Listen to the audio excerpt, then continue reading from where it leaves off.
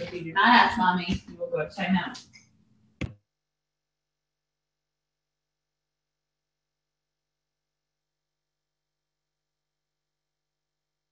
Is to review the resolution on the disciplinary practices of suspension pursuant to Governor Baker's March 12th, 2020, order suspending certain provisions of the open meeting law and the Governor's March 15th, 2020 order imposing strict limitations on the number of people that may gather in one place. This meeting of the Medford School Committee will be conducted via remote participation to the greatest extent possible.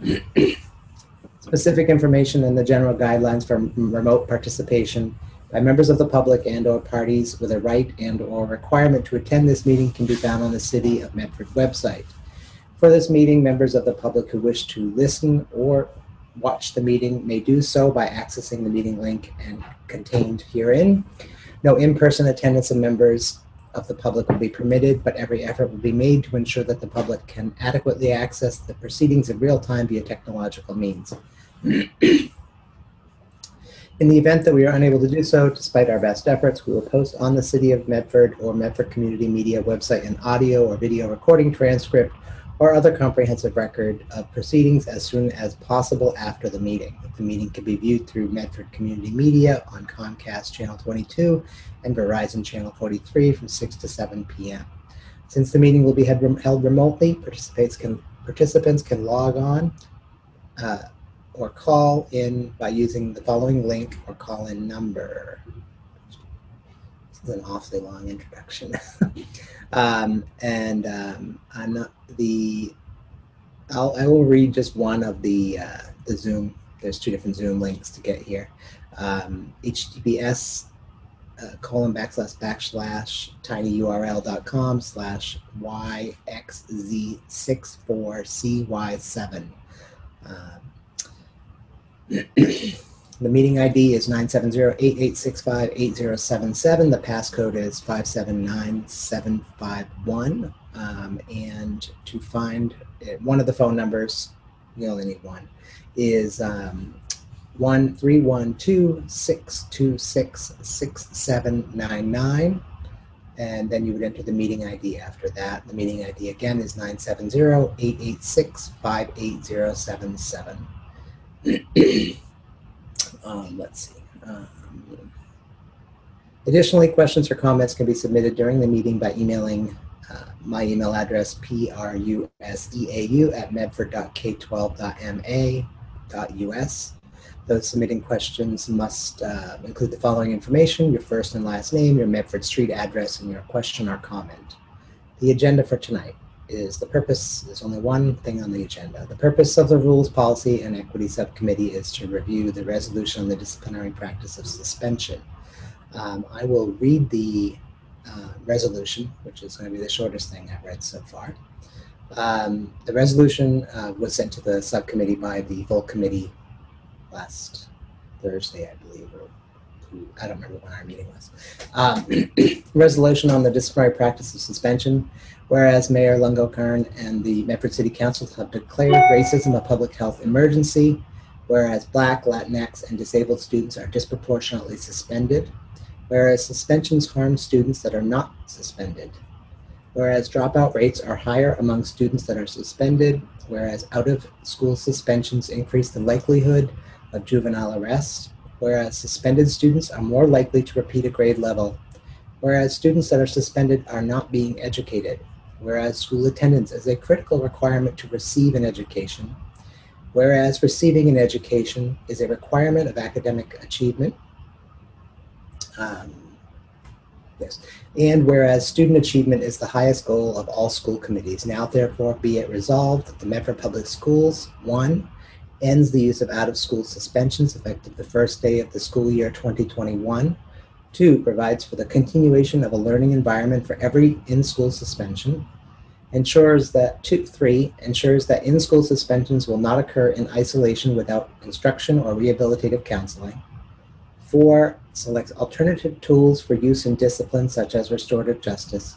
And 5, incorporates any funding requirements to ensure the implementation of the selected alternatives with fidelity in the next budget cycle. At this time, I will open the floor to anybody who has questions. Any members want to speak?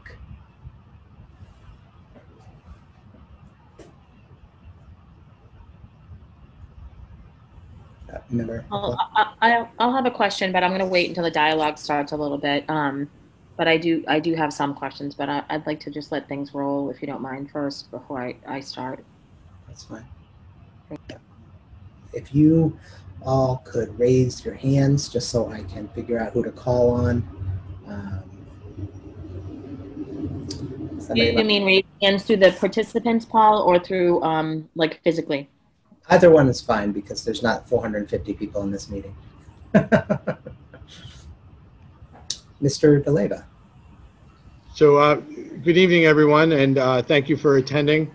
I think I stated it at the last meeting, and again, this is open to discussion, and thank you for holding this committee of the whole, because I think having this kind of dialogue back and forth gets us to kind of understand, you know, where people are at or where their mindsets are and kind of where things are going. I did state last time that reading the resolution, I was concerned regarding laws, and I know that it was mentioned that we would still follow the law. I did bring up Chapter 222, which has sort of changed our way, and this was in 2012. It was implemented in 2014 of how we would go about suspensions because, you know, there was data concerning about students losing education due to suspensions, and they wanted to make sure that we weren't losing that focus. So with that law in place, you know, the only concern I run into is there's some cases where we feel that suspensions need to be implemented. Violence is definitely one of them in the wheelhouse that I kind of think of. You know, two students get into a fight, as an example. You know, it's sort of something that we've done so that we can separate, but also bring back in and regroup and reintegrate so that they're within the community and things don't escalate to a point where things are, you know, getting out of hand. That being said, I also agree that, you know, we shouldn't be issuing suspensions willy-nilly. You know, last time I heard someone said that they got suspended for chewing gum, I will honestly say, in my years of being a principal here in the district, I've never suspended anyone for chewing gum. So I think it's more of how we utilize those suspensions and how we are enforcing those. That's something that I'd like to focus on. But again, this is a subcommittee, so everyone's entitled to speak their opinion. But I wanted to make sure that you know, I reiterated what I said at the school committee meeting to this group as well. Thank you. Thank you. Anybody else want to? Somebody else must want to speak. Y'all came. Ms. McLaughlin? Member McLaughlin? Did you say yes to me, Paul? Yes, I'm sorry. I guess. Yeah. So yeah, to Mr. DeLeva's point, I guess that raises a good question. What if you have two students, for example, that do get in a fight, and we did do indoor suspension, or there was an indoor suspension? How would that address, I guess, or we would need to address, you know, those students, I would imagine, not being together in an indoor, you know, I don't even know if you're going to call it suspension, but or maybe they would be in a restorative justice circle, or I don't know. I guess I'm just curious, how would you respond to that as an example? Just kind of point of order for you, Member McLaughlin, that in-school suspensions count the same as out-of-school suspensions. No matter the minute you remove a student from their regular academic classes for a period of time, it is considered a suspension. So just so you know, that's part of Chapter 222 that Paul had cited earlier, part of the Reform Act of the Education Discipline Act. All right. Okay, so then I guess, thank you, Mr. Downs. And I didn't know who was speaking, so also it might be helpful. I was looking for you on my screen. I'm sorry, I'm double screening because I'm taking My notes apologies. too. No, that's okay. So maybe we can just ask folks to, you know, before they speak, just maybe say their name and what their role is would be helpful. And I'm going to try to do my best with taking these minutes too, Paul. So maybe some elaboration on if it's not a suspension, if we're not doing, if we're considering not having suspension for obvious reasons with disproportionality, what might consequences, if that's the right word, logical consequences or otherwise look like instead? Mr. DeLeva? So I will say that when I was at the Andrews, and I think I stated this as well at school committee, we did have, in the high school here especially, we did have the Opportunity for Change program, which I thought was a great program, where we had sort of a counselor overseeing the student for the day. They were still doing their academic work, but the counselor was also working with them to try to, work on, like, okay, let's talk about, how you got here, and let's talk about the things you would do differently so you won't, be part of this again, and what kind of change, like more of the restorative part. Again, the hard part then ran in is due to budget, that program got cut, like, again, prior to the school committee. So, that program got cut. And so we had to go back to following the law. We try a lot of alternative things. We've even implemented here at the high school a Friday detention, in a sense, to kind of, we've never had detention on a Friday. We've had our Saturday program too. But those are the alternative things that I'd like to, also, keep in mind as we're doing it. The Saturday program's been here at the high school since I was a teacher here, and we're talking 21 years now, which was an alternative for suspension. And students were working on their academic work while the assistant principals were overseeing them. And I think even when I went to the Andrews, I even changed it and implemented it more as like an academic sort of catch-up day as well. So students weren't just going in there for behavior, they were going in there to utilize the time to catch up on their schoolwork as well. But a lot of, like, when funding gets cut, we have to find the alternatives to kind of keep, the areas safe. And again, I'm not saying that, suspensions are something that we have to implement, but I think it's how we utilize them is the main question. So for example, if someone's vaping, just as an example, let's say we find someone vaping in the bathroom. Does it make sense for us to suspend that student so that they can go vape at home? Or do we try to find the alternative parts of the way that we do things, where we put them into our programs? We now have the MGH study, and we try to do all these other things. So I guess, like, the suspensions are part of things, but it's not the only thing that we utilize. So again, I don't want to be the only one. I feel like I'm the only one talking. So please, anybody else, please jump in if they can. But, Ms. McLaughlin. Thank you, Mr. Russo. Can you do me a favor and actually share, or I think it would be helpful to maybe read the resolution one more time. I wish I had it. I was trying to, when you were talking, I was typing. I'm not going to do that again. But maybe the last part of the resolution, so I can, it would just help me as we're talking. Just, if you wouldn't mind, just one more time, just the last part. I had all the whereas, but the summary of the, or the outcome that you're looking for, please. Apparently, okay, can I share just one thing? I have a lot of things open on my screen. 1 second.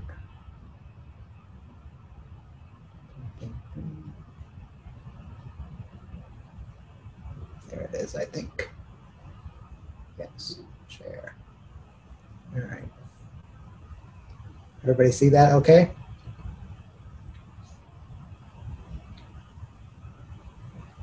So one of the questions I had after listening to Mr. DeLeva was, actually it might have been Mr. Downs that mentioned that suspensions are, in-school suspensions are treated the same because there's not an education being provided. I think the state is still definitely reporting them separately as distinct things. Mr. Downs? Anytime you remove a student from the academic setting, whether you are emergency removing them for, let's say, the rest of the day, you put them in school suspension, or you suspend them, it is part of the suspension under Chapter 37 3/4. And again, the Discipline Act that was enacted a few years ago. So in-school suspensions and out-of-school suspensions count as the same. They're both considered suspensions. Additionally, anytime you remove a student, again, from the academic setting, wherever you want to call it, again, you're removing them from the academic setting. And if you go by the letter of the law, removing a student from the academic setting for discipline purposes, and that's what it would be, no matter what we call it, is considered either emergency removal or suspension. So thank you for your time. Thank you. So are you saying nobody is tracking the difference between taking them out of the classroom and sending them to guidance and sending them home for a week?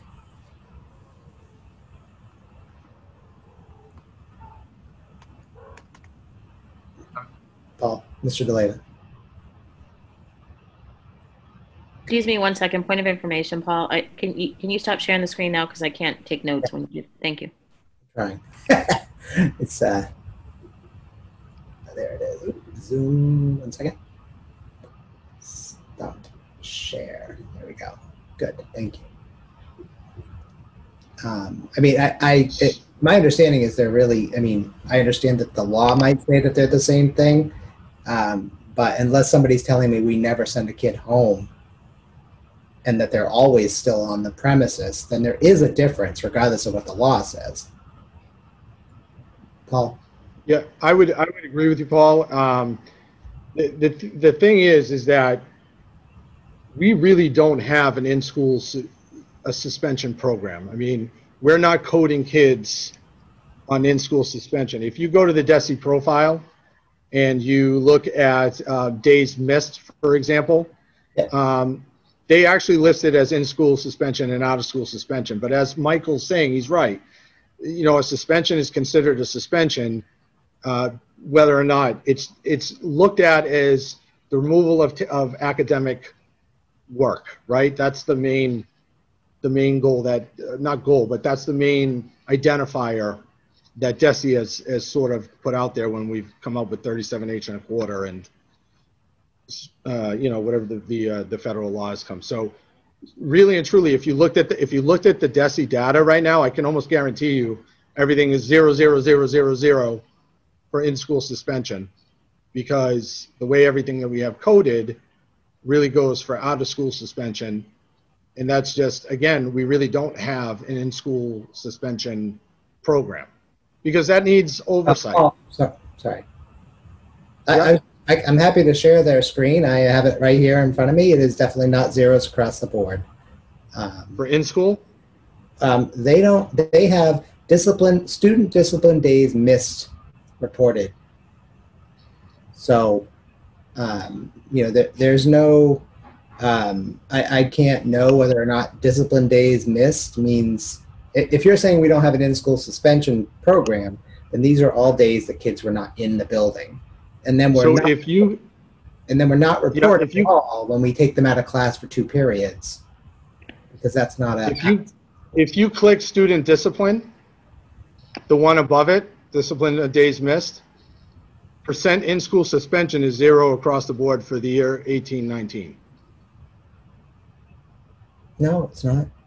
I'm looking at Medford. I'm looking at Medford High School.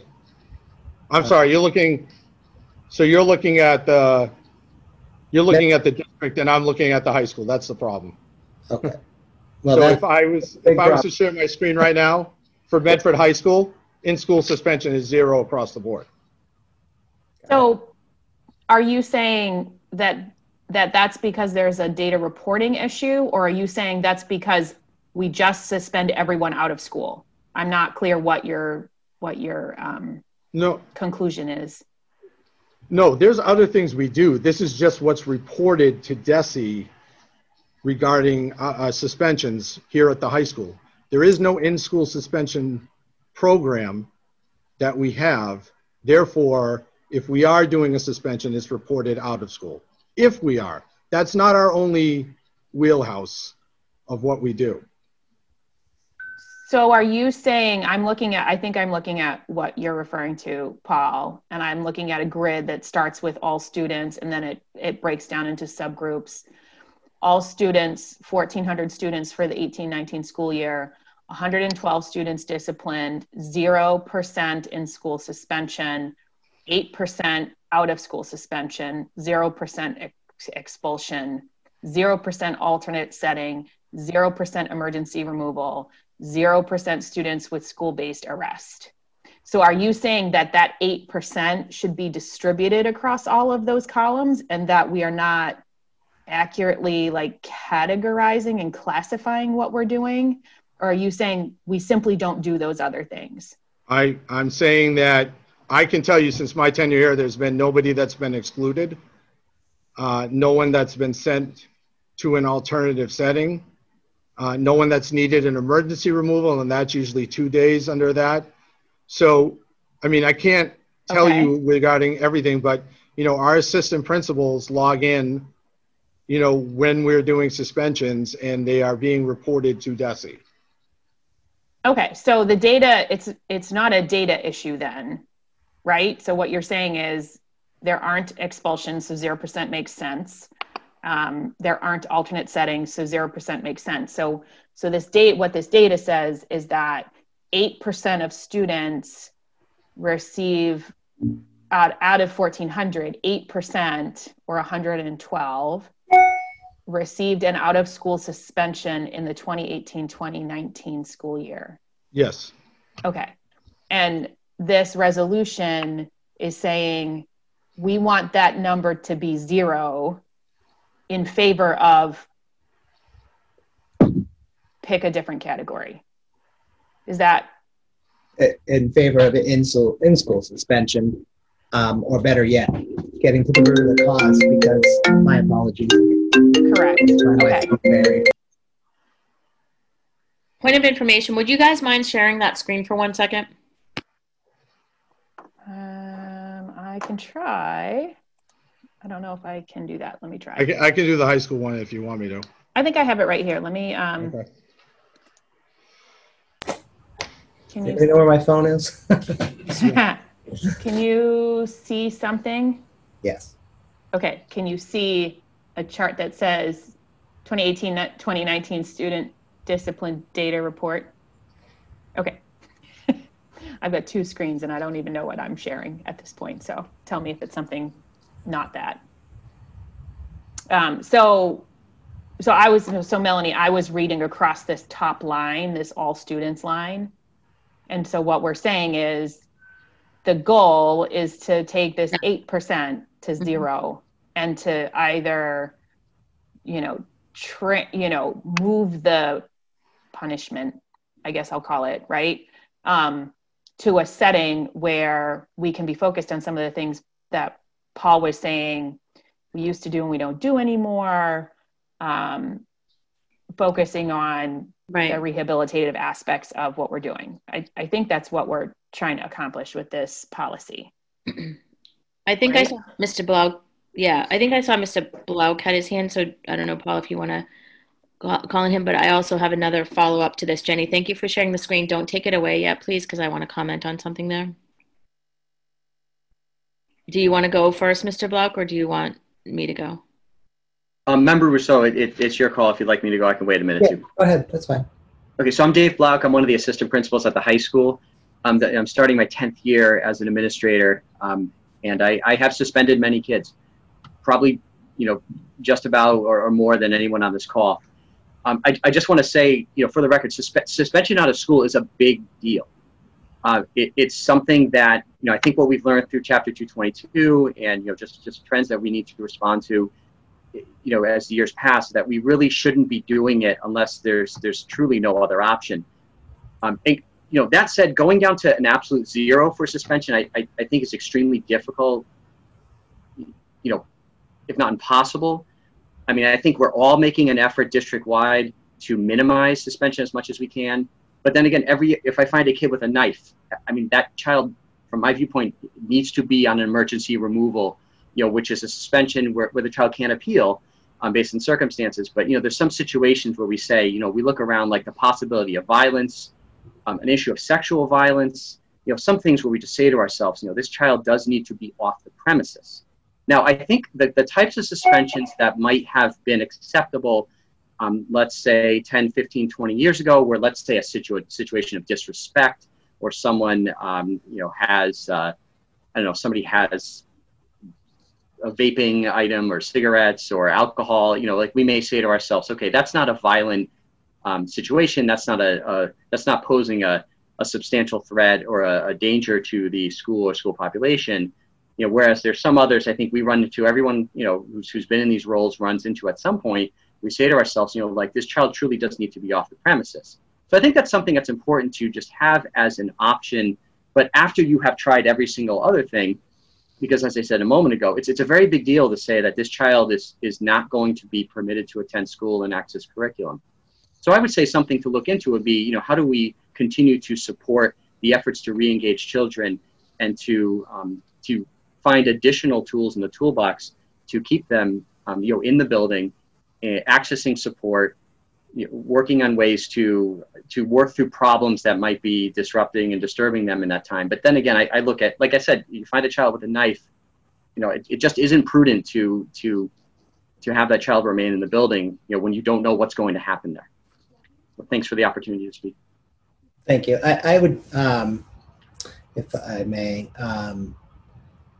if we were equitably providing suspensions, I would be more than willing to have a conversation around how we can solve the problems that cause suspensions, but we are not.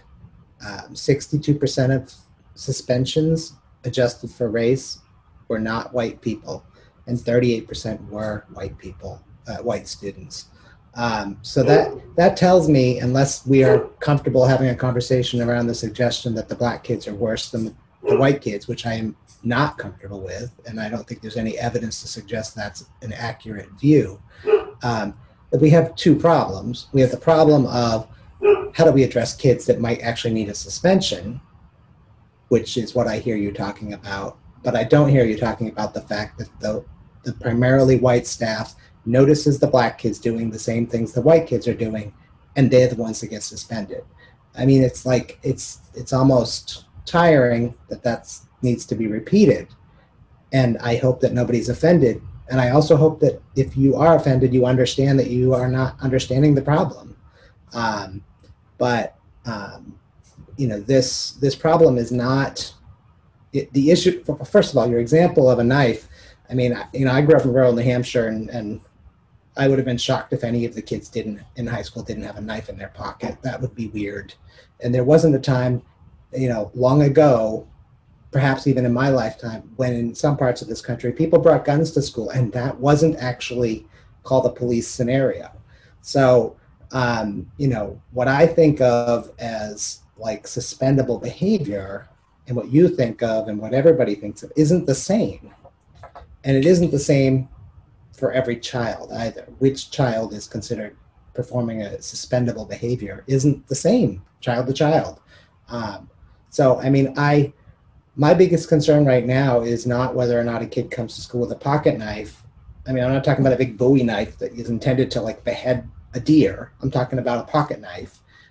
You know, if that kid's getting suspended, I would say that's already a problem. And I mean, I think, you know, if there's intent or any reason to believe that that knife is there for a violent purpose, that's a different conversation. But just the presence of a pocket knife, I mean, I think would be a pretty shocking reason to suspend, in my opinion. And again, everybody has an opinion, and everybody's opinion is different. That's another problem. So I mean, this resolution was intended to solve the problem that has not been solved with all of the good work of all of the good people in the school. And I do believe it's good work. This is not an attack on anybody, but it is still not getting better. And so I think that, you know, looking at this in a different light of, okay, we aren't going to solve the racial disparities in how kids are seen simply by wishing it away. And, you know, we can all take anti-bias training till we're blue in the face, but unless you grew up under a rock, you're still going to see the black kids as the kids that are threatening.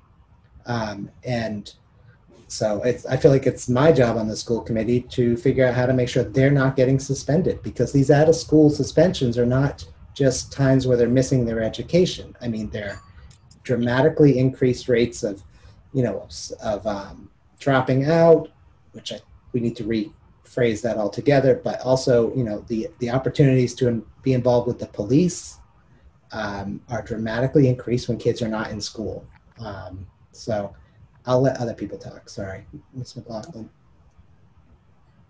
Thank you. And to that end, to Paul's point, I also want to, point out the data here that 84% of 112, so about 80% of these discipline suspensions are students, high need students. So students with disabilities, economically disadvantaged English learners.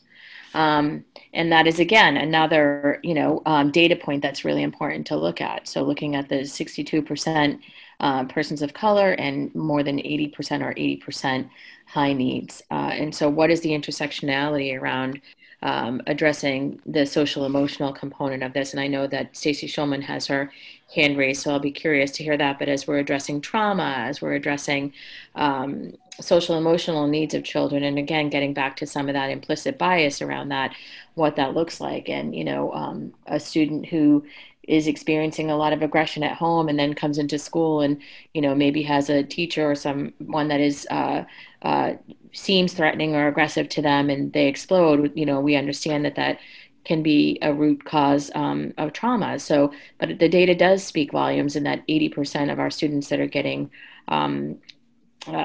disciplined are high needs. And so I would love for folks to talk about that as well. And then point of information, Ms. McLaughlin. Yeah.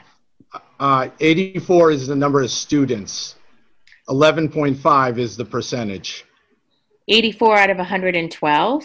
No, 84 out of, if you look at the chart, there's Right. 729 students that Right. are recognized. 84 of them are students. Right. It comes out to 11.5%. Except it's not, because it's 11.5 plus 15 plus 11.5 for the high need. Well, it depends on if the students with disabilities and the economically disadvantaged are also in the high needs 11.5. Right, which is, but DESE identifies the high needs of those three categories. So they're taking all those students into account.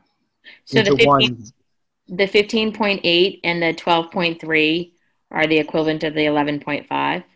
That's the way I'm looking at it right now. Well, then how can it, if it's students disciplined and 84 of them are high needs and the total students disciplined are 112, that's not 11%. But that's out of all, that's 100, no. I see what you're saying, but the percentage doesn't come out correct because you were saying 84%. 75% of students are high need students who are disciplined. So of 112, 84 right. is 75%. So 75% of students who are disciplined are high needs. Thank you, Jenny.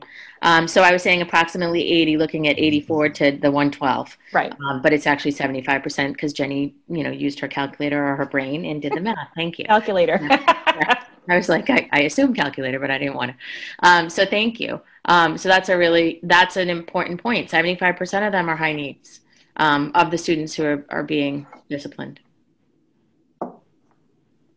And again, it goes to the same point that Member Rousseau is saying, are we saying that students who have high needs are, require discipline more than students who don't?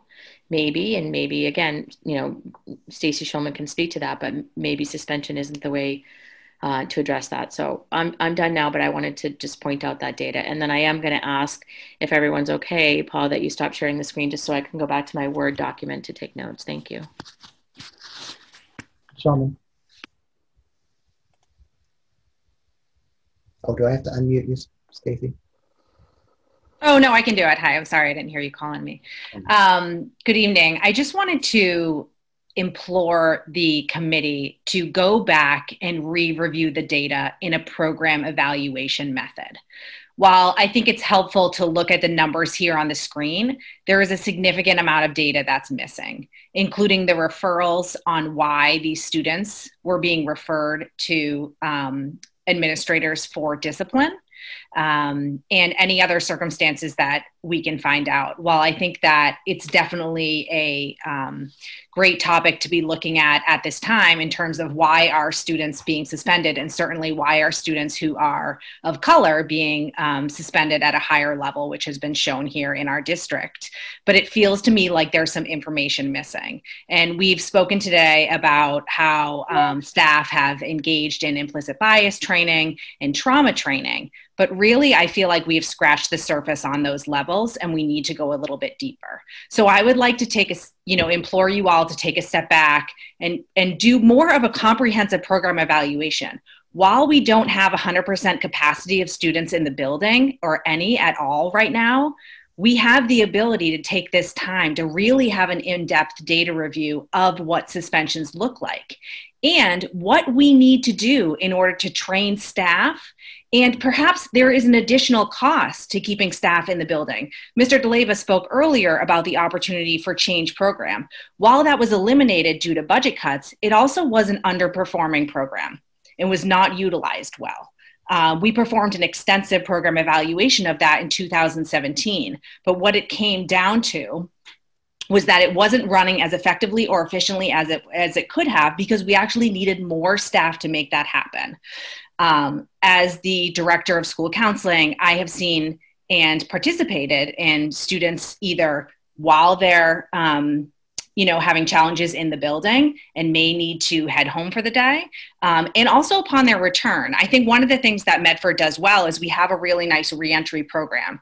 Oftentimes counselors are involved. However, engaging in counseling is not something we can mandate to students, so that's on an elective basis as well. But I really think that I would love to go back, and I'm certainly happy to help with this effort and do a really deep dive on what this data is showing for us to make decisions going forward. Okay. Member Graham? Stacy, I actually think that is the right way to go about getting at number 5 on the list. So I still don't think that ending out of school suspensions is a bad sort of number 1 place to start.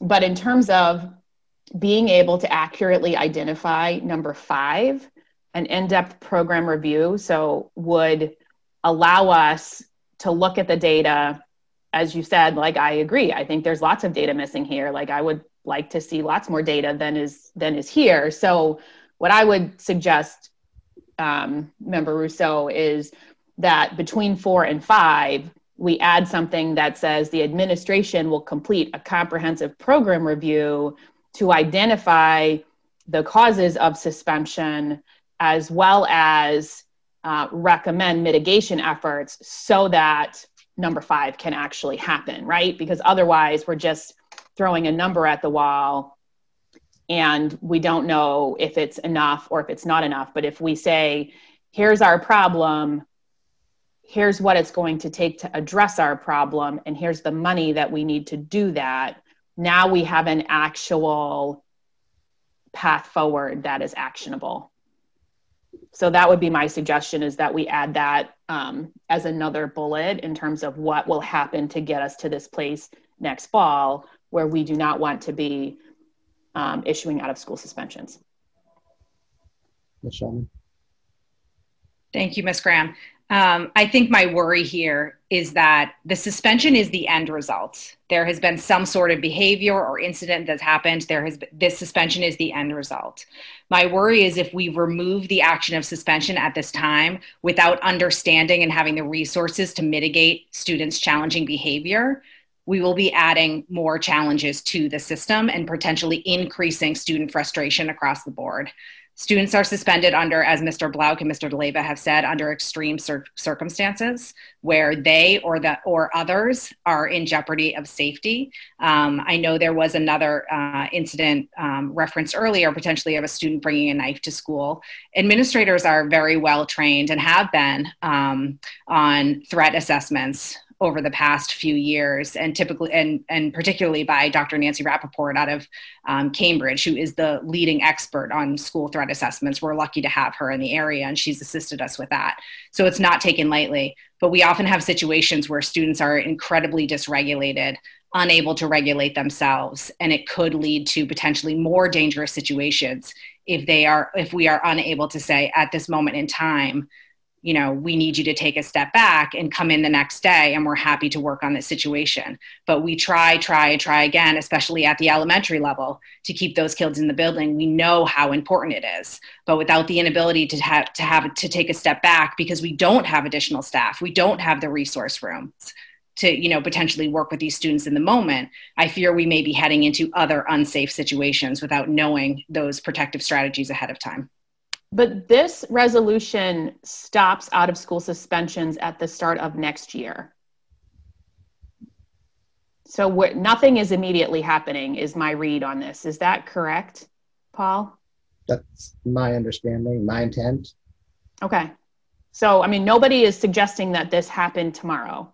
I understand. I think that, you know, I personally am anxious to see how students are regulating back to an in-school environment and what that looks like and what their needs are. And again, I implore you to do the program evaluation first before taking the action to say we are no longer going to issue out of school suspensions. I just a quick point. You know, the Department of Ed data that we reported to them indicated that 81% of our out of school suspensions, or students disciplined with out of school suspensions, 81% of those for non-drug, non-violent, non-criminal related offenses. So I would suggest if the feeling is that there's a threat involved, we need to take a hard look at how we're coding this stuff, because the story I'm hearing is that we're really concerned about the safety. Well, the safety of what? Somebody vandalizes the wall? That doesn't seem like a safety offense to me. So I would just ask that we, you know, as a note, realize we need to be really caring about how we report all of this data, because this is why we're here. If the data reported said that, you know, we were doing all these suspensions because people were trying to kill other kids, we wouldn't have this resolution and we wouldn't be having this meeting.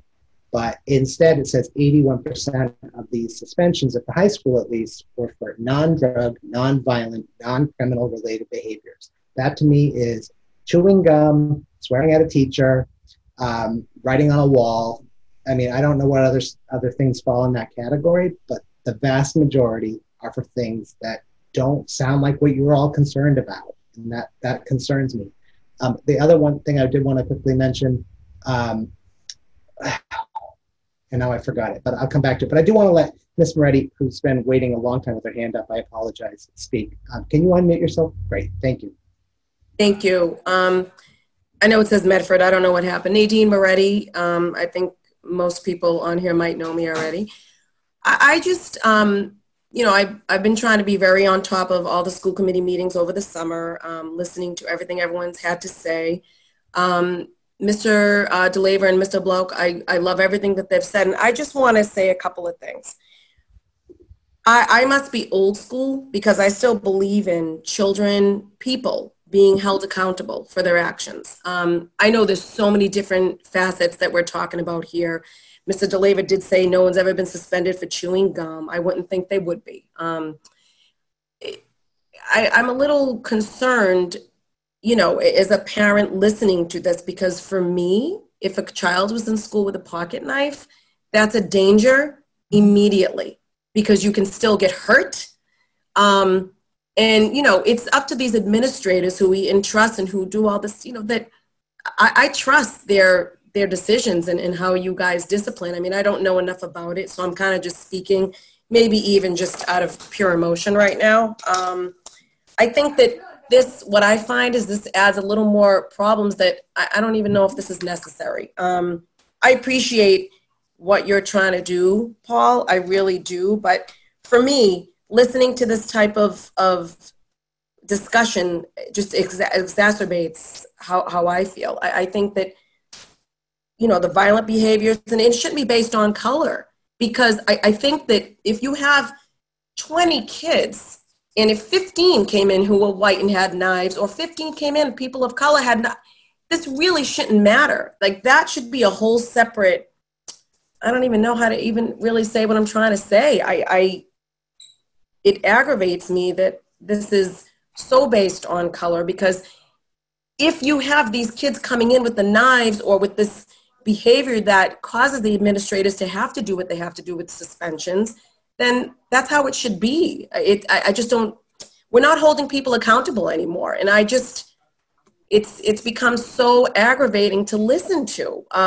So, I mean, it just, to me, it would be very nerve-wracking to have my children in the school and know that, people aren't going to be held accountable for things that say the school committee or the subcommittee is going to find aren't offensive, or you're taking away the authority of these other people, or at least trying to.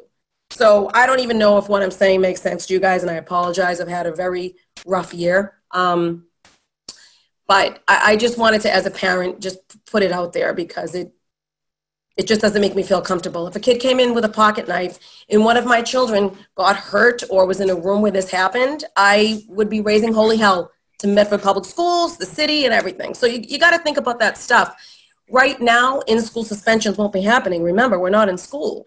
So if this is for next year, let's hope that we're back in school next year. And, I think that it's everyone's duty on this on this committee tonight and everywhere else to keep the kids safe no matter what. But we still have to hold people accountable, no matter what their color, anything. It's just, you still have to hold people accountable, and you shouldn't take that away. So thank you for the time, and I apologize if I'm all over the place. Thanks. Thank you. Thank you. Ms. McLaughlin. Thank you.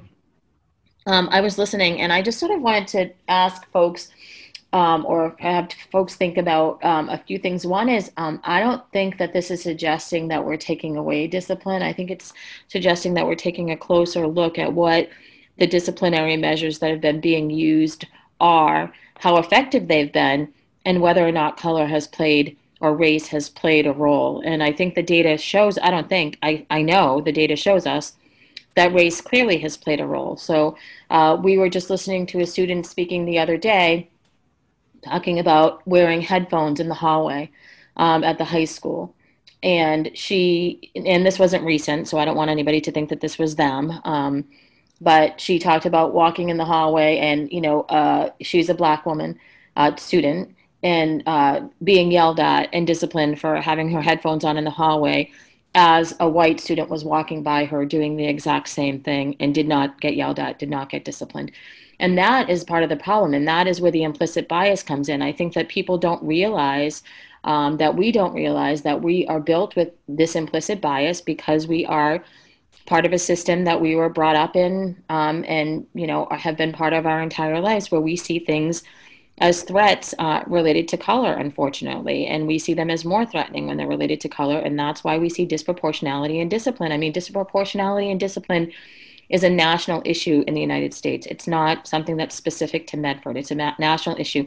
People of color are disproportionately disciplined in our schools. And that, I think, is what Member Rousseau is trying to address in this subcommittee and in this resolution. And that's what I would like us to really take a look at. And the discussion that we're not hearing right now, I feel like, is, I appreciated what Stacy Schulman was saying as well about, going back and looking at the events and what sort of triggers the suspension. And I think that's important too, to look at the backstories and the data and the information.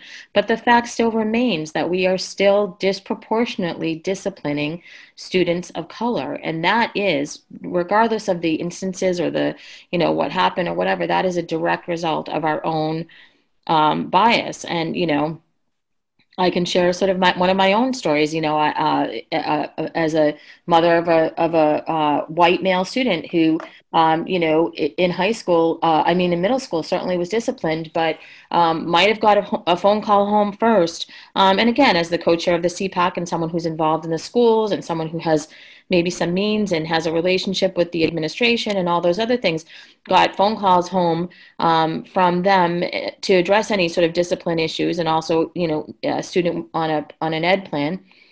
So the disability certainly was a factor in this role. but also in this situation, but also got the benefit of a phone call home when another parent may not have gotten that, maybe because they didn't have a relationship, or maybe because they weren't white, or maybe because we don't realize that we do those things. They're not intentional, but we do them. And so we have to pay attention to those. And I think that's really an important piece. And as much as I wish color wasn't a part of this, it clearly is, because the data shows us that. Thank you. Superintendent, you would like to speak, I believe. Yes, and I know there is Nay's iPhone. I've really been listening to the conversation this evening. I also have a document that I would like to share based on your resolution that was presented last week, with some proposed amendments that we, the administrative team here, looked at today and made modifications that to the original recommended resolution. And the modifications that were made, we felt were more reflective of what the work could actually look like.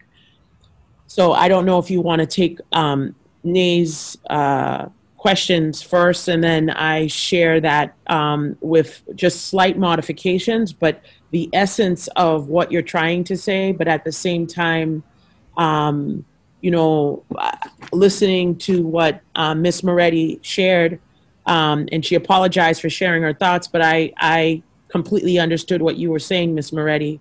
And again, there are a lot of contexts and situations that do take place on any given day at a school. As we know, no 2 days are identical. And we know that as a district, there is room for improvement. And I am in agreement again with what Ms. Schulman shared earlier about us doing a comprehensive review and really looking at how discipline is meted out across the district, but at the same time also looking and delving deeper into our own implicit biases that do exist. So we're not denying that. And so after Ms. Ney speaks, I would love to share the screen so the school committee can look at the proposed amendments that the administration was in agreement with making to this resolution. Thank you. Thank you. I'll have Ney go next, then member Graham. Where did Ney go? Did he or she lower their hand? Paul, excuse me, that was me, Nadine. I'm Nay's iPhone, but oh, okay. Yeah, I was having problems on the computer, so thank you. Thank you. Thanks. Okay. Member Graham. So I just wanted to, while we were talking, when I think about accountability, I think about our accountability to all students. And I think we certainly have a responsibility to follow the law. And it's my understanding that those violence issues, particularly that Nadine was talking about, would be cared for under the law. This would not supersede any requirements that we have under the law. So there is that. But I also think accountability means figuring out how to not repeat these same situations that sort of escalate, particularly amongst students of color, but for any student for that matter, and to make sure that we are doing the things that we need to do as a district to de-escalate those issues and to help those students sort of assess why their behavior is sort of leading to this place and get them on a better path. But while we were talking, I looked at some other districts, and I just wanted to note that Arlington High's out of school suspension rate is 2.1% to our 8.1%. I'm looking at Malden right now. Malden's out of school suspension rate is 7.9% at Malden High to our 8-point-something%. I just think we have an obligation to try to do better than we're doing. And I think we all agree on that. And I don't know why there's so much resistance to saying we're going to make a goal and move towards that goal in a meaningful way. And frankly, to put the school committee on the hook for the resources and the prioritization of these goals, which is our job. So it is our job to decide what those priorities are, obviously with a lot of input and direction from all of the administrators on the phone, which is like, frankly, shocking given that school goes back tomorrow, that you all are here. And I want to point out that it feels like you're all here because you're here to tell us that we're wrong and that out of school suspensions are not a problem. And maybe that's not exactly why you're all here, but I would like to see us all get to a place where we can agree that goals are okay to have, and that in terms of working to achieve a goal, accountability is critically important, and that is on both the student and incumbent on us to set those priorities and to do what we can to mitigate out of school suspensions in total, but also specifically for students who are disproportionately being suspended out of school. So I'll stop there, but I just wanted to point out that it feels like you're all very against this, and I really haven't heard anybody say why. I just want to thank you, Milligram. I just want to say one quick thing. When I was writing the resolution, I didn't just sit down and pop it out in a half an hour and call it a day. I mean, I did, I would say many hours of research and, read plenty of articles about how just banning it and calling it a day creates full-blown chaos and is a nightmare for districts. And there are plenty of districts that have done that in California, for instance, where no resources and no planning and no alternatives were even considered. It was just the school boards over there, just like it might have been in the legislature, just said no out of school suspensions, and chaos ensued. And often that stuff was even reversed because it was so bad. So I want to be clear that this resolution was not an attempt to just, stick it to you all. That wasn't the goal. The goal was to, as Member Graham pointed out, if we pass this, it is inclusive of the requirement that we provide the resources, which I heard earlier from Mr. Galeva and Ms. Schulman, that, there was a program, it wasn't necessarily the best one, but then the resources drive just went away. The committee has to be as committed to making this happen long after, if we pass this, long after this passes, because we can't just forget at budget time that, the restorative justice or whatever other program, that it's not free. Aside from the staff, literally there's a lot of costs. And I went to every single session on restorative justice at school committee conferences on how to do it right. And most importantly, I was looking at what not to do, because every district seemed to have a story of how they screwed that up.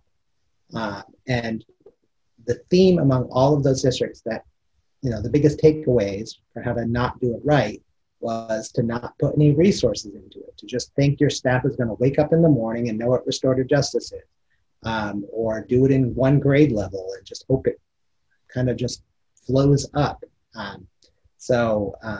This is not an attempt to just flip a switch, call it a day, and put a check mark next to our names that we cared. I think Mr. Assistant Superintendent Murphy would like to speak. Yes. Thank you, Mr. So I just would like to briefly respond to Ms. Graham's comments, but I think I can fully understand how it could feel as though there's some level of resistance. I don't think it's and the superintendent can obviously speak to this, but I don't think it's the administration's position that there is not a need to look very closely at these issues, because I think some of the statistics that you've read, and frankly, the experiences that districts across the state and the country are having, indicates that we have to look at proportionality. And when we see evidence of disproportionality, the only way to combat that is to hold ourselves accountable and put some of the measures in place and to set some of the expectations from the school committee And I think it's an appropriate topic, and I think that the motion as it was introduced at the last school committee meeting establishes the contours in which we as a district can try to get to a place where you don't have what appears at first glance to be relatively glaring evidence of disproportionality. So I think our view as a team is that this is a really important issue that warrants the committee's attention and requires action on the part of the administration. That being said, I think there's two pieces that folks as the practitioners have reservations about. And the first is to Ms. Schulman's point that there's a need to establish more comprehensive data if we are going to get to a place where we really understand what the causes are. I think that's one piece. I don't think anything in the motion as written, frankly, prevents us from doing that. But I think Ms. Graham's point about potentially having an additional provision that sets a timeline by which the administration can investigate the issues and report back as to what we're finding. I think that's critical. The second piece, and again, the people that are on the ground serving as assistant principals and principals can speak to this better, but I think what's important to remember is that while there is no law that would require on a per se basis a student be excluded from school, the laws and the processes that are contemplated by those laws are meant to create a situation in which the exclusions are very rare. And the challenge is if a district via a school committee policy were to prohibit exclusions of any kind. This I see is obviously designed for out of school, but people have already spoken to that distinction or lack thereof, that if we were to prohibit it at the district level, you would have administrators who would find themselves in situations in which they have a statutory authority and therefore implicit responsibility to respond to a situation in which there are concerns about safety. And the only way to do that, to exercise their statutory authority, would be to act in a way that is inconsistent with school committee policy. And that, I think, sets up an inevitable conflict, and where you have administrators who feel they have an obligation to exercise the statutory power that they have been given by the legislature, but also a responsibility to adhere to the policies of the school committee. And so what we've tried to do with the proposed amendments is to qualify it that makes it very clear that the Medford Public Schools, through the governing body of the Medford Public Schools, has attempted to make very clear that our organizing principle is we do not want students excluded from school, but that in those rare instances that are contemplated by the statute, the administration would still have the right to exercise its authority to exclude under those very narrow and very few circumstances. And I think what's not in the amendments that we've provided, but what I think would be a strong addition, would be the reporting piece that we've talked about. So that way, when this policy gets into effect, both before and I would argue after, we can look to see if this is advancing the objective that the committee has articulated, which is to essentially narrow the lane by which students are excluded. And I think that would be important. But I think the concern is, I do not think that the administration's comments in any way represent an aversion to the public policy goal that's inherent in the proposed policy. But I do think there is concern as to, from an implementation perspective, there will be instances, they should be rare, where due to safety concerns, the administration has to exclude a student from school. And when we do that, we don't want to be doing so in violation of a school committee policy. Thank you, Dave, Mr. Murphy. I just would, you used the words implied disproportionality, I believe you said. Let's be crystal clear, there is no implication here. It is absolutely no question that it is disproportionate. And any argument against that, I would just love to hear. I certainly don't have one, and I'm seeing the data that you are, and I think that's why this is a conversation that we have to have, and we have to. It's an issue that has to be addressed. I don't think there's any question about that. It's just a question of how we address it, so as to not create additional problems in the future. Sure, thank you. Looking at the amendments on the screen, and then I will call on Ms. Rodriguez. The across the nation. I don't really mind that part. It does sound a bit defensive. It's like, let's be clear, it's not just a Medford problem, but I think what just happened to me? I lost that. It's a tough time for it to cut out. Yeah. Maurice, was that yours? I stopped the share. Oh, okay. Why don't we let Ms. Rodriguez speak now, since she's been waiting. Hi, I think I have 2 points, and that is that, well, 3, that whatever is done for an evaluation has to go down below the high school level. I see these issues at the middle school all the time, and by the time the kids get to high school, they're already kind of tagged as problems when really that's, I don't think, the case for some of them. So it has to go down and not just be about suspensions, but about dress code violations and in trouble in the hall and everything else. It can't just be the kids who get all the way to the end, because the problem starts in the beginning when kids are called out for certain things all the time. And I think that's where you're going to also find a lot more of the implicit bias. I am very worried about there being no accountability for this.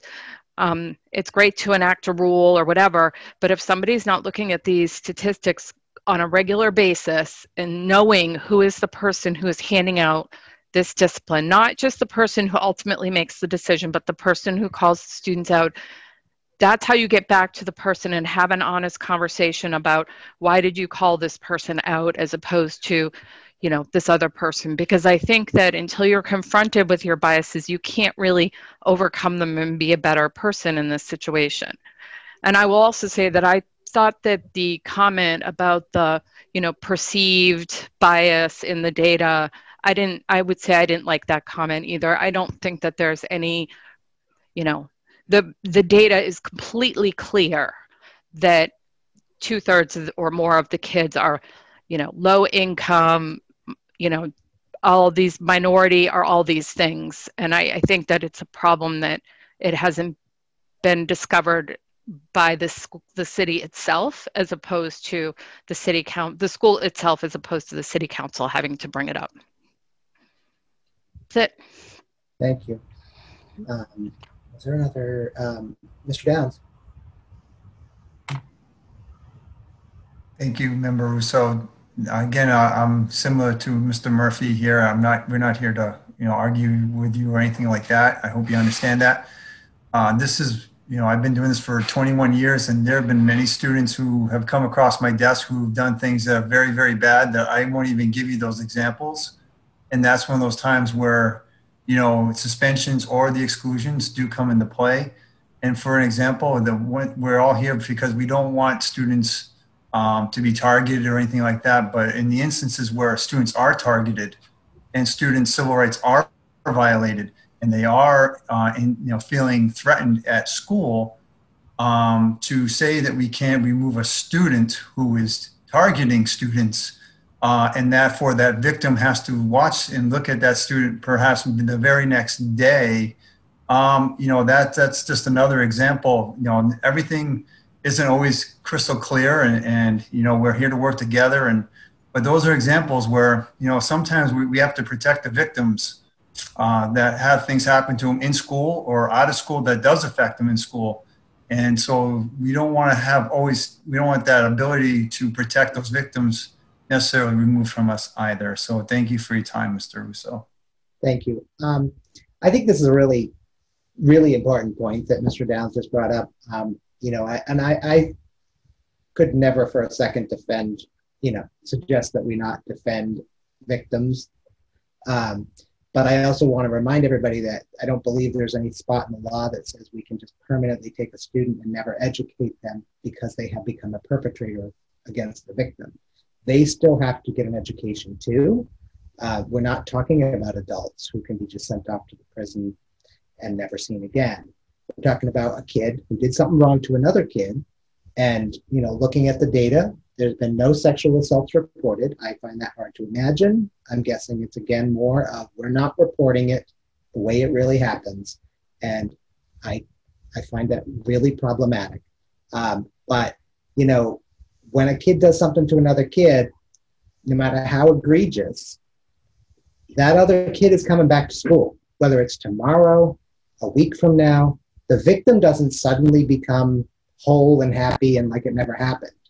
So if the approach is to use punitive measures against the perpetrator, and that's the end of the story, we're not helping the victims at all. Because first of all, the perpetrators are likely to be doing it again.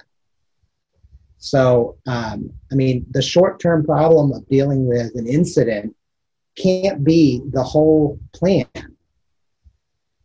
How do we make it so that these two kids who are in the same AP bio class are going to be able to be in the same AP bio class for the rest of the semester? Suspending one of them isn't going to make it easy on the other person, the other student, at all. I mean, they might feel better for a minute, like, yay, Johnny got suspended for doing what he did to me.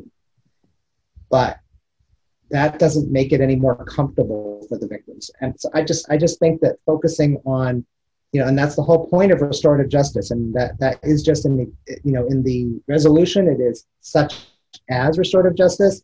This is not prescriptive as to what the school system will do. I would leave it to the professionals to figure out what the right choice is. Restorative justice is one of several programs that are available, and I have not evaluated them. And that's why it's not prescriptive as to what one gets used. It's just it's the one I've heard of the most. But you know, the whole scenario that we have to be able to take the kid out that did something terrible. We're not talking about murder here. Like, and we're not, according to the statistics that we keep reporting, we're not talking about sexual assaults and rapes.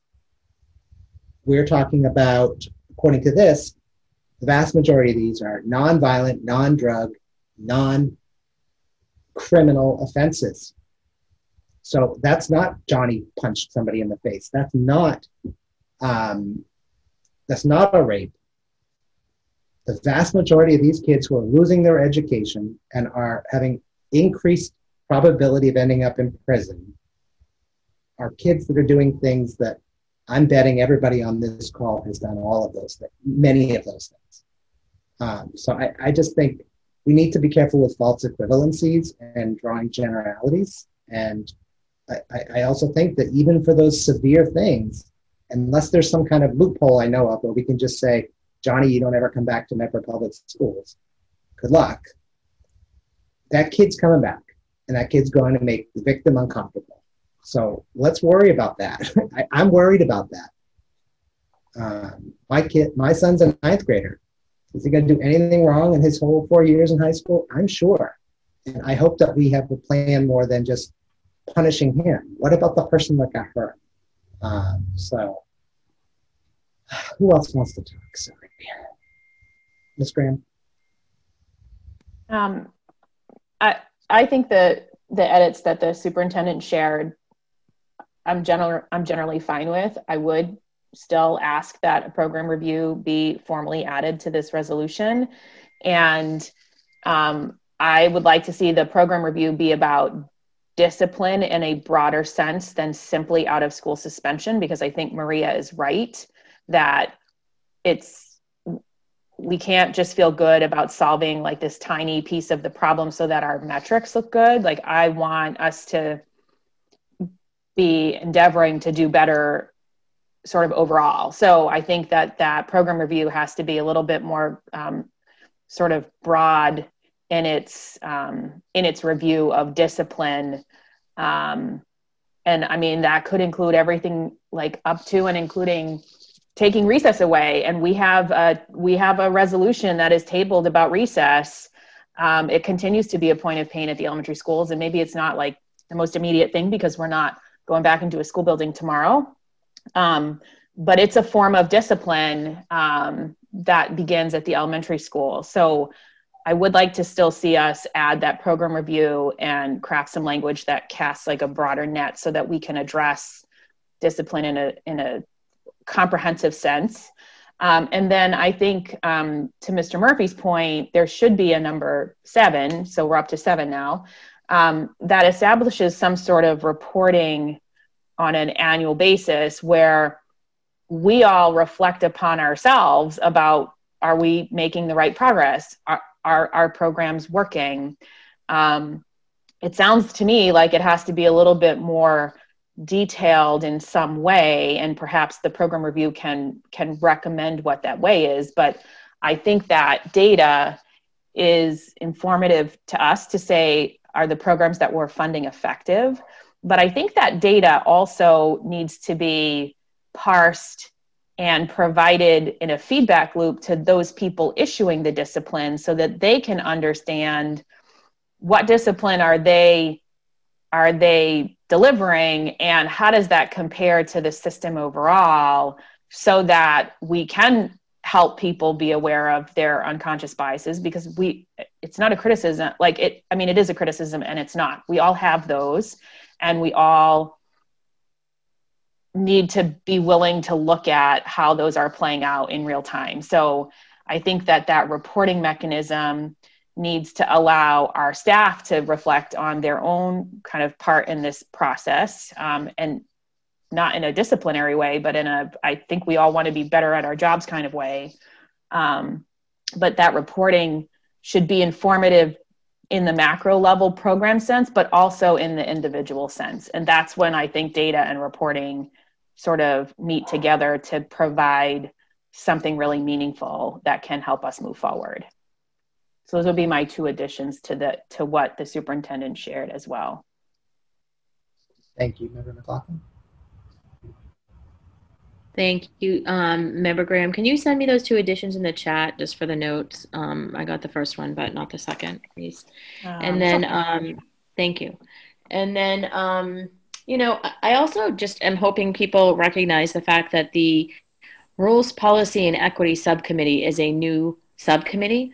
We had not had an equity subcommittee before. We've certainly had rules subcommittee and policy, but equity is a different lens that we're really putting to the issue, and I think it's a really important perspective. And so when we're talking about reporting out, who are we reporting out to, on an annual basis, if that sort of the point is that, I would say to the equity subcommittee specifically, to sort of look at this, but also within the administration, of course. And then I also believe, I don't have it in front of me, and I don't know, I believe I saw Joan on the call, Ms. Bowen, but the coordinated program review, which happens every 3 years, and is happening this year for the district, and includes our high needs, some of our high needs population, our English learners and our students with disabilities, has an element of discipline in the CPR program review. So that's an important piece to also look at, and that will be coming,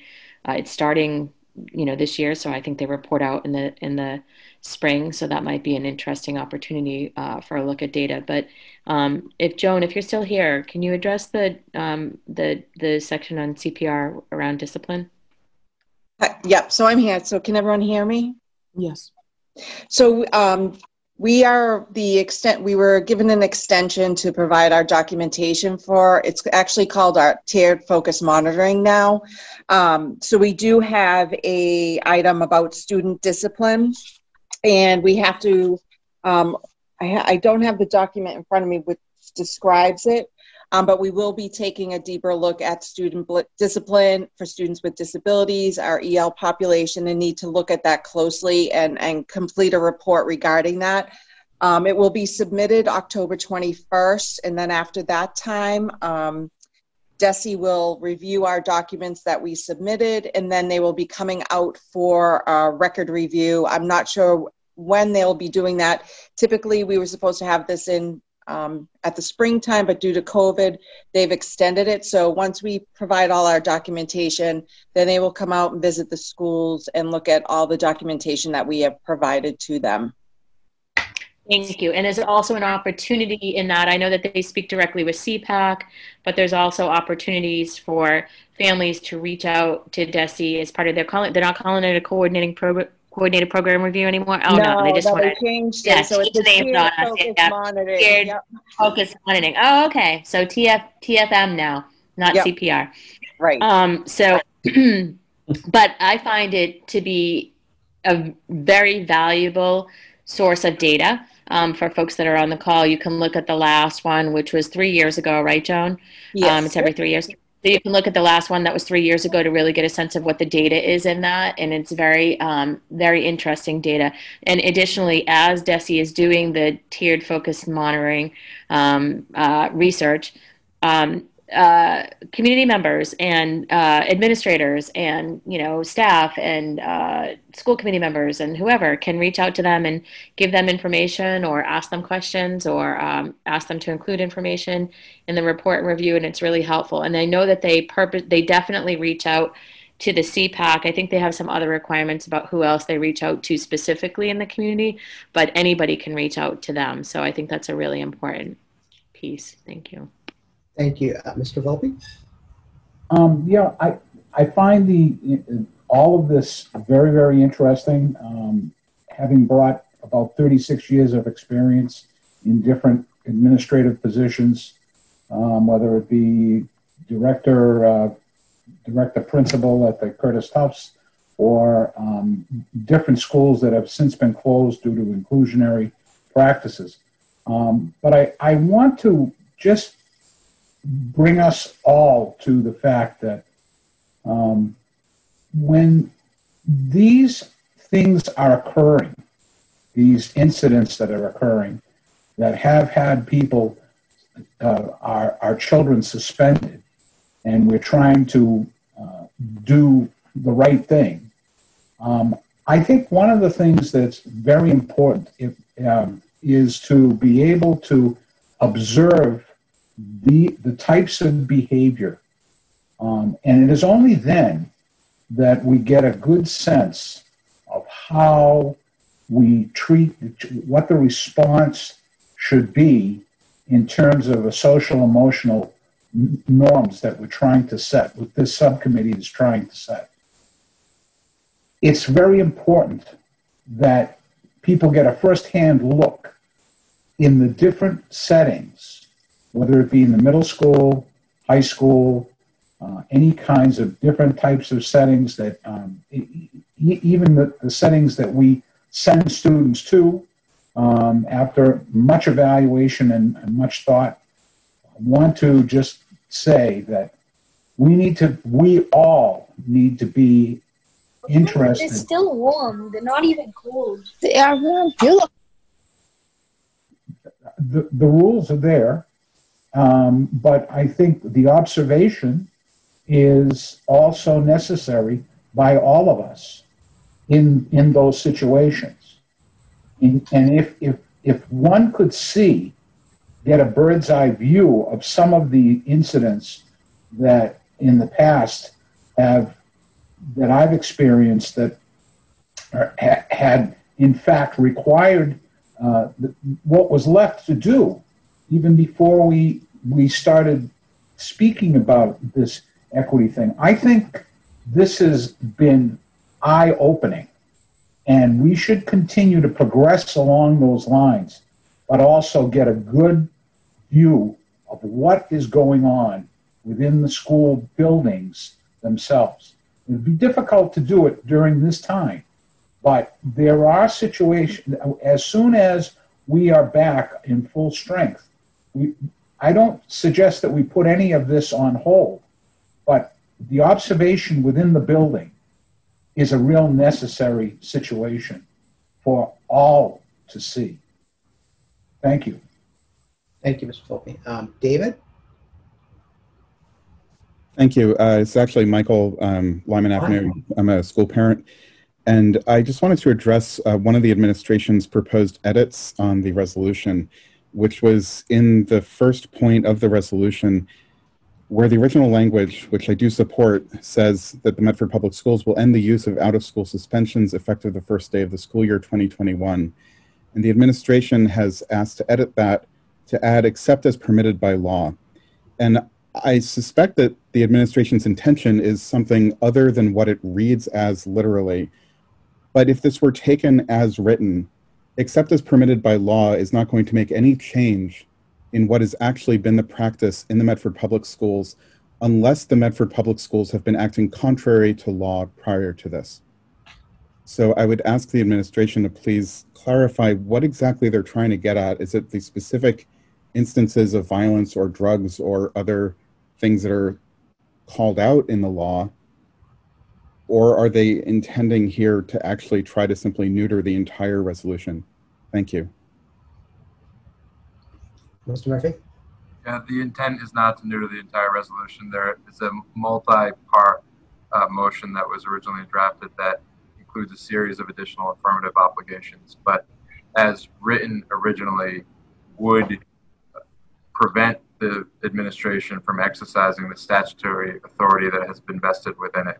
And to do that, as I mentioned earlier, would put the administration in a very difficult position in which they would have to choose between violating a school committee policy or failing to exercise a statutory authority that they've been given for a very specific reason to keep the school community safe. And so the reference to the statutory authority was intended to make sure that it was clear that the administration has a dual obligation both to follow the policy and to follow the law, and to give the administration the necessary space to do that. The remainder of the policy speaks both to the values that the school committee would be articulating and expecting the administration to uphold, and to the additional, as I said, affirmative obligations that the administration would have, both with regard to, from a reporting perspective, based on the discussion we've had tonight, and with regard to the implementation of restorative justice practices that are not currently of statutory obligations on the part of the administration. Thank you, Mr. Murphy. So I guess my question, and I apologize for not knowing this, but if we pass this and of course you are suspending as required or allowed under statutory authority, and looking at the current Department of Ed dashboard, which is terrible. If anybody's not looked at it, you're lucky. Is it a breach of any privacy rules for you to tell us explicitly what those suspensions were as related to how they were covered by the law? So that's a good question. I'd want to take a little bit of time to review it and probably consult with Mr. Greenspan. But what I would say is that the reporting that I've seen from DESE before has essentially categories, and it will itemize the nature of the disciplinary offenses. Could a school committee ask for even greater detail than what is required under the regulatory requirements of DESE? I suspect the answer to that is yes, but as your question implies, up to a point, because at some point there would be the risk of being able to infer people's identities and things like that. So my guess is that there's some room in between where the regulations end and where school committee policy would need to end. Right. I think, if I'm not speaking for Michael that just spoke, I mean, having this opening, which is there whether we put that in there or not, is fine as long as we can have a trust but verify that the stuff you put into that category is in fact, we can verify that you truly put the right things in that category. I don't believe that the reporting on the Department of Ed's website is actually, unfortunately, and it's such a terrible website that I'm not surprised, but they really should just have a section for required by that statute 222 or whatever it was, a whole drop down that just simply lists that. So those would be the ones that you have to report that way and that you don't have a choice on suspension or something. Unfortunately, they don't do that. So it can't be that today the report shows that 81% of the suspensions are for non-violence, non-drug, and non-criminal related offenses, and then we do this, and 2 years from now, it turns out that we're at 80% of our suspensions are for violence, as if suddenly the whole population became violent overnight. I think we're all on the same page there. But can I just say quickly? Yeah. Because if the policy objective is achieved and the total number of exclusions is significantly reduced, then I think it's likely that you would see that type of reversal, where there would be a very high percentage that would be for those offenses that I think we all agree. I don't want to be presumptuous, but I think there's a consensus that there are some offenses that warrant an exclusion from school. I think there are very few, and I think they should happen on very rare occasions. When we're mostly remote, they should happen virtually no times. But there are some, but if the overall number comes down with regard to exclusions, then it stands to reason that the percentage that should go up are the things that we agree we should exclude students from school on those occasions. I think we can agree on the last part of that, not on the first part. I mean, if the student has not been imprisoned, they are still have a right to an education. So I agree with that part of it, and that is a statutory obligation, whether I agree with it or not. So I don't know whose hand was up next. I think it was Member Graham's.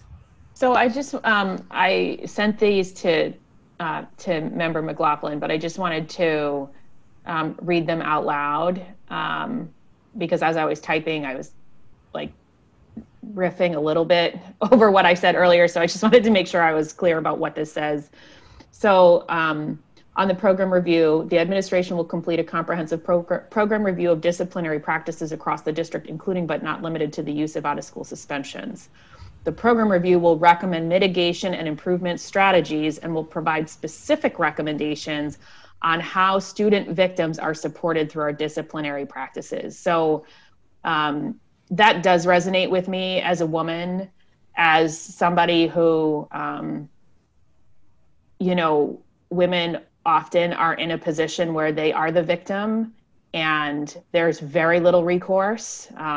And the likelihood of, you know, it sounds like we are lucky that we don't have sexual assaults in our midst. If that's true, I think that's wonderful. If it's not true, we need to be committed to reporting those as they are. But the vast majority of those situations, if they occur, that student who assaulted another student, particularly a woman, is going to be right back in class. So I do want us to be focused in our program review on not just the discipline part of it, but like how are we supporting those students who are victims, because I do think they're important. And the goal of reducing out of school suspensions is not to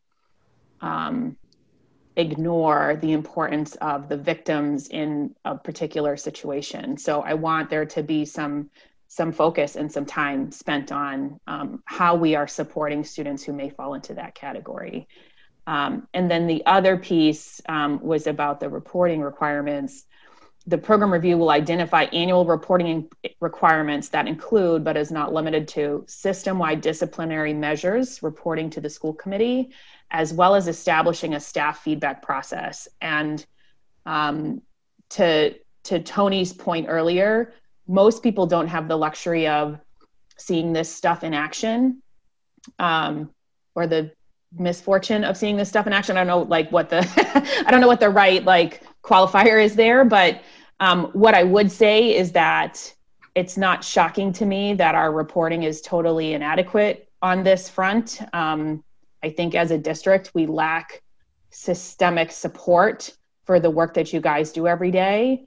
And we need to commit to providing you the kind of support that would allow you to be able to describe those things in a consistent way and in a uniform way, so that when people ask about what's happening, there's a way that you can provide that information that doesn't require 25 people on a Zoom sharing anecdotal stories, right? But instead that there's some way that the reporting mechanisms you guys use provide you sufficient space and detail to be able to tell us what's happening and to aggregate it, because for all kinds of reasons, we're not all like right there in the thick of those situations as they happen. But it doesn't mean that people don't care or that people don't want to know. I just think it simply means that they're not there. And so the reporting and the systemic support of the work you guys are doing in that moment has to be there, and it has to be easy for you all to comply with and be accurate about. Otherwise, it's not worth doing. And I have no idea how you report this stuff, but I continue to get mimeographed pages home from 1982. And I'm just here to say that it's probably, consistent that we need to do better as a district in giving you guys the systemic support that you need to do what we're asking you to do. That is precisely Ms. Graham, what I was getting to, and that is that systemic support, because the people who are in the trenches every day, they themselves, at times it's battle fatigue, and they need that support, and the social emotional stuff that comes out that's going to go with it, through working with Ms. Schulman, is fantastic, and I fully support it. But the systemic stuff, it's that old saying, walk 1,000 miles in my moccasins and see exactly what goes on in the school building. Some of the stuff, whether it be at the high school, I've experienced it at Curtis Tufts myself, is shocking. And we need to do better. And there's no question. I don't think anybody here would say, would not agree with that. But the ability to have each other together and work together to deal with these issues is paramount. Thank you very much. Thank you. I just wanted to let everybody know we are a little over time, so I will let a couple of, if you could be brief, Member McLaughlin.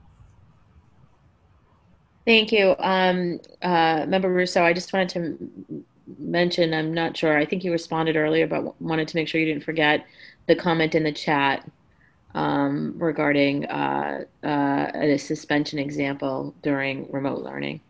Yes, I don't know. I will bring that up right at the end, because it's not that it's not relevant. It's, I believe, an entire meeting unto itself. Mr. DeLeva? So thank you. And I just want to make sure that I'm not coming across that I don't agree with what is being put forth.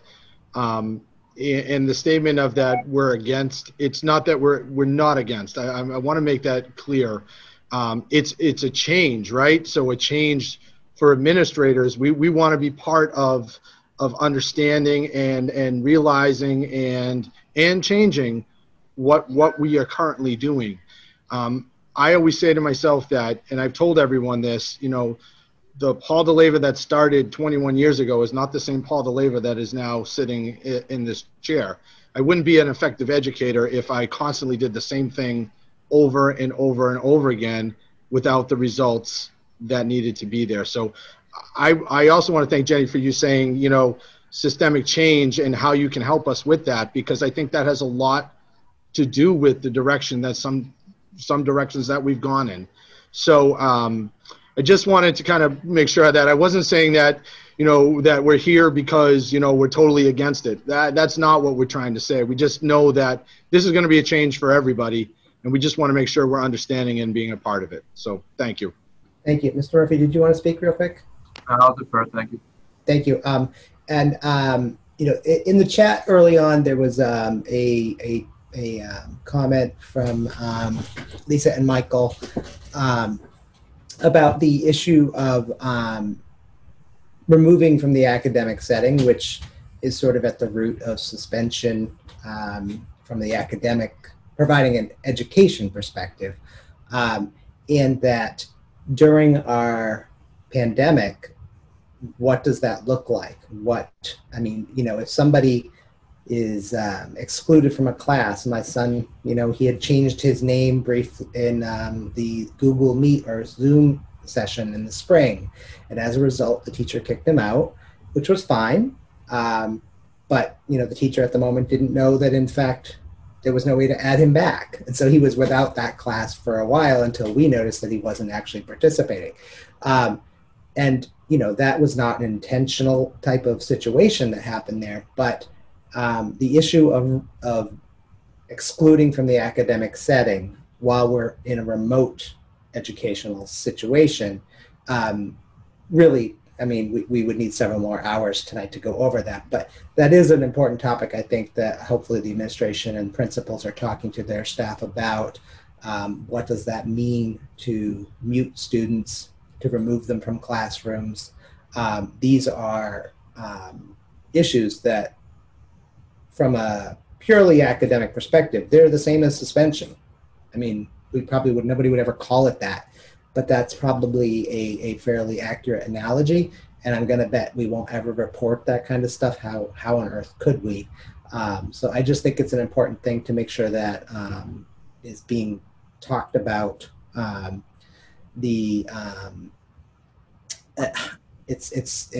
way over time, so I don't know that I can really. Superintendent, have you all had conversations about this particular topic yet? Sorry to put you on the spot. No, we did not, and that was the first time that I had seen something along those lines. I know for the purposes of Zoom, where we've been, or I've been on Zoom multiple times in official capacity, where the meetings have been Zoom bombed. So if you're the host, you're able to mute and unmute in order just to have, structure and not having 6 people speak at the same exact time. So the comment that I saw there, I'm not familiar with that, particular situation. So that was the first time I ever heard of it. But we meet with the administrators frequently, so that's something that as an administrative team, we can definitely meet and discuss and ensure that isn't taking place. That kind of a practice isn't taking place except for the purposes of, running an organized meeting. Thank you. I mean, and when I think about this particular scenario, it reminds me of the impact over intent is an important consideration here. I mean, I've been muted on a meeting and I didn't take it personally, but that doesn't mean somebody else being muted didn't take it personally. And, when we're talking about young children, they don't necessarily just take it personally. It might really be a severe impact to them. And certainly obviously would impact their ability to participate. So I appreciate that you'll bring that up with your staff. Is there anybody who wants to say anything finally? Oh, we have to, so I don't have really a copy of the amended version, but if the members are comfortable with the amendments we've discussed, we can cobble those together in a document, send it in the packet, and then if we get it wrong, we simply can amend it during the meeting. So is there a motion to approve this as amended with the superintendent's changes and the reporting changes that Member Graham offered? And forgive me if there were other amendments that I'm not thinking of. Point of information, Member Rousseau? Yes. You're talking about sharing this out, not at tomorrow's meeting, but the meeting subsequent, correct? Correct. Okay. So I make a motion to include the amendments from administration and from Member Graham that I have also included in my draft notes of minutes that I will send to you and to Susan Weiss, the superintendent's administrator, and they can marry the minutes together and we can work on the amendment. So I make a motion to approve the amendments. Is there a second? Second. All right, and Member McLaughlin, I believe you have to do a roll call because. Oh, okay. Thank you. Member Graham? Yes. How do I roll call myself? Melanie McLaughlin, yes. Member Rousseau? Yes, 3 in the affirmative. So the resolution as amended will be sent to the school committee for our meeting following the next, I believe is the 28th of September. As with anything that we send up, the school committee is more than welcome to amend it at that time as well. So this does not necessarily make it set in stone. Is there any other comments? Is there a motion, Ms. Graham? So I just wanted to say thank you to everyone on the phone. Tomorrow's a big day. We're finally here, so it's very exciting. So thank you, and I would make a motion to adjourn. I would second both sentiments. Congratulations, everyone, for tomorrow. We're thinking of you. Thank you all, and see you soon. Yes, and Member McLaughlin, if you could take a roll call for. Oh, okay. Member Graham? Yes. Melanie McLaughlin, yes. Member Rousseau? Yes, thank you very much, everybody, and have a nice evening, and good luck tomorrow. My kids are very excited. I've got to go read my 4th grade and 6th grade packets, so I'll be busy tonight. Good night. Bye. Bye.